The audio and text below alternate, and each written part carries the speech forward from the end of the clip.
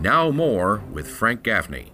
We're back, and I'm very pleased to say, joined by one of our country's great investigative reporters. And that's all the more of an accolade because we are so desperately in need of good, honest investigative reporting. It is, of course, the trademark of the Just the News network, John Solomon's outfit, and it is the hallmark both in her work there and in her reporting career to this point of Susan Katz Keating. She is these days the chief national security correspondent for Just the News and a good friend of this program. We're always delighted to have her with us. Susan, welcome back to Secure Freedom Radio. Thank you so much, Frank. It's always fabulous to be here, and I really appreciate your kind words and love chatting with you. Heartfelt and deserved in this case. Let me talk to you about something you've written on recently, as we are all prayerful that what is developing in Cuba is possibly the beginning, at least, of the end of the nightmare of communism in that country. And I'd be very interested in your thoughts about what's happened so far and where you think this is likely to go from here. Well, it's fascinating what's going on, and it's also it's both heartbreaking and heartening. And I spoke to a Cuban exile yesterday who told me that he had previously supported Castro, and he was very much on board with Castro, and then he saw for himself what communism really looked like, and he turned against the regime, and he said that it's spreading like wildfire. He said that young people especially don't understand, why these rules are being imposed upon them from what they can see, to their detriment. Like, they don't see any point in it. And from what I'm hearing from people who have, contacts inside Cuba, is that this is a very serious and growing and evolving movement, and that it's not going to go away easily. Well, from your lips to God's ears is all I can say. The movement, such as it is, has been expressed thus far in widespread but relatively small demonstrations. And not altogether surprisingly, the Marxist regime has responded with threats and actual violence as well. To the extent that that's happening, Susan, are you hearing from your sources that there's a sense that the population more broadly is similarly now breaking with the regime? And while that's not yet manifest, it is coming. Yes, and in fact, they are using as their theme song sort of like a hip-hop rap song that has gone viral. And it's this group of young guys who put out this song earlier this year, and it's like country and life in English is what it means, and it's spread, and people in Cuba are they're tired of this.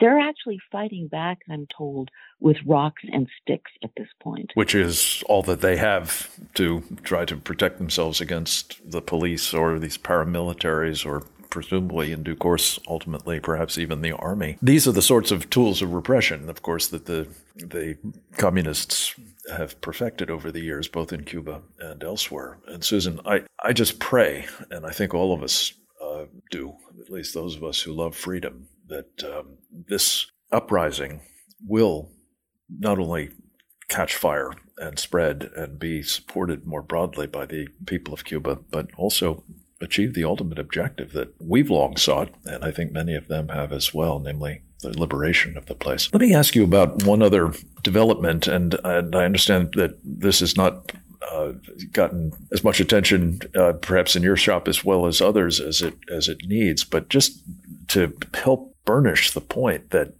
we are in the midst, well, I call it the war for the free world.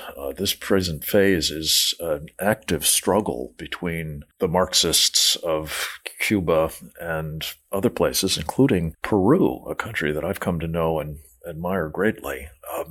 In Peru at the moment, Susan, there is a 40,000 vote difference between a Marxist, out-and-out avowed Marxist by the name of Pedro Castillo, and a pro-freedom, pro-capitalism, pro-Western political figure by the name of Keiko Fujimori, the daughter of and who previously served at a time, particularly to his great credit as president of Peru. But the point here is, at the same time that people are indicating how desperate they are to shake off the shackles of communism in Cuba, we're seeing a very important country in South America perilously close, as a result, it seems, of outright fraud in the recent election, to seizing power and turning Peru into the next horrific communist totalitarian state and basket case,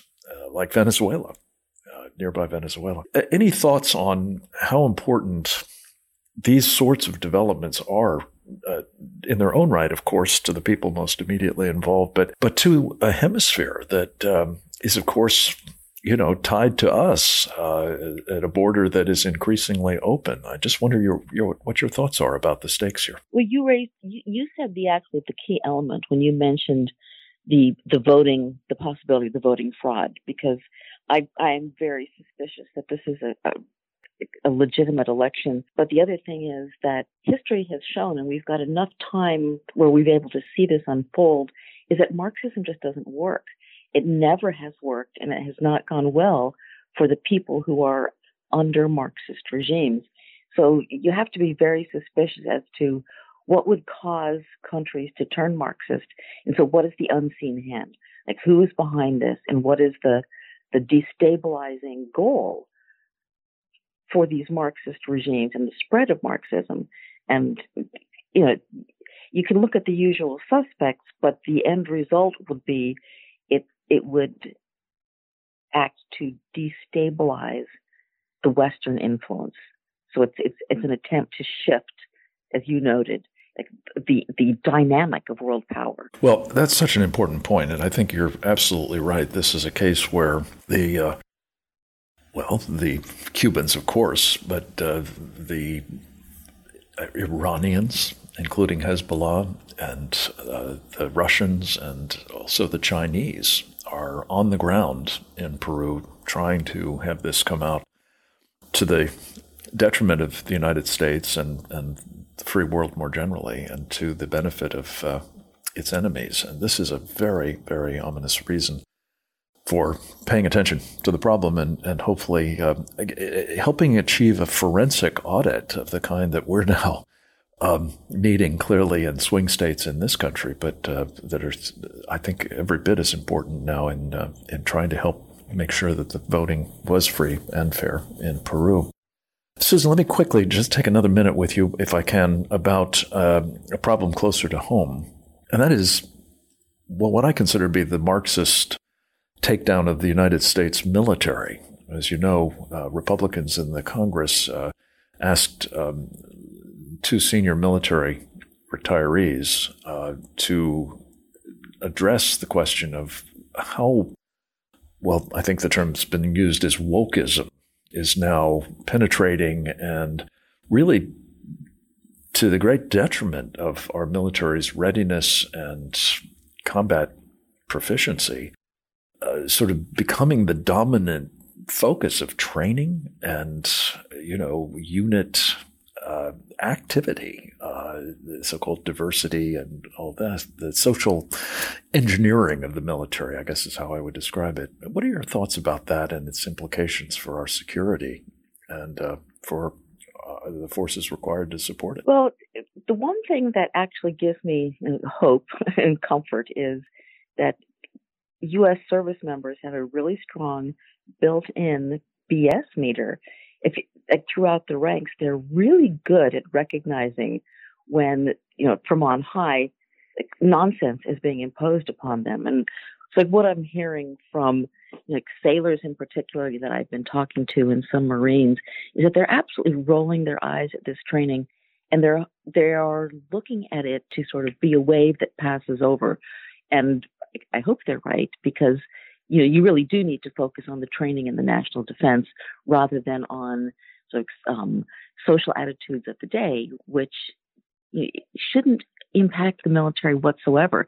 That's not what they're there for. They're not there to enact a social agenda. Well, I think you're absolutely right about that, needless to say, but it does seem as though civilian authorities at the moment have in mind this not being just a temporary phenomenon, but a permanent makeover, a fundamental transformation, I think is the term that Barack Obama coined for it, of the U.S. military. And I worry, I have to tell you, that the people that are expressing the kind of sentiments that you've just described, the rolling of eyes and holding of noses, I guess, are the kinds of people who are being purged from the military under the Biden team. And that's doubly worrying because they're the kinds of people, I think, by and large, that you very much want to have on duty when, not if, but when we next need them. So, Susan, again, your reporting on all of these issues at Just the News is so appreciated. I appreciate especially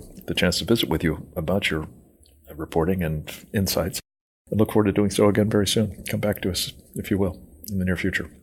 Next up, we'll be speaking with Lance Crayon about some influence operations the Chinese are engaged in here in the United States that I think require our urgent attention as well. That and more, straight ahead.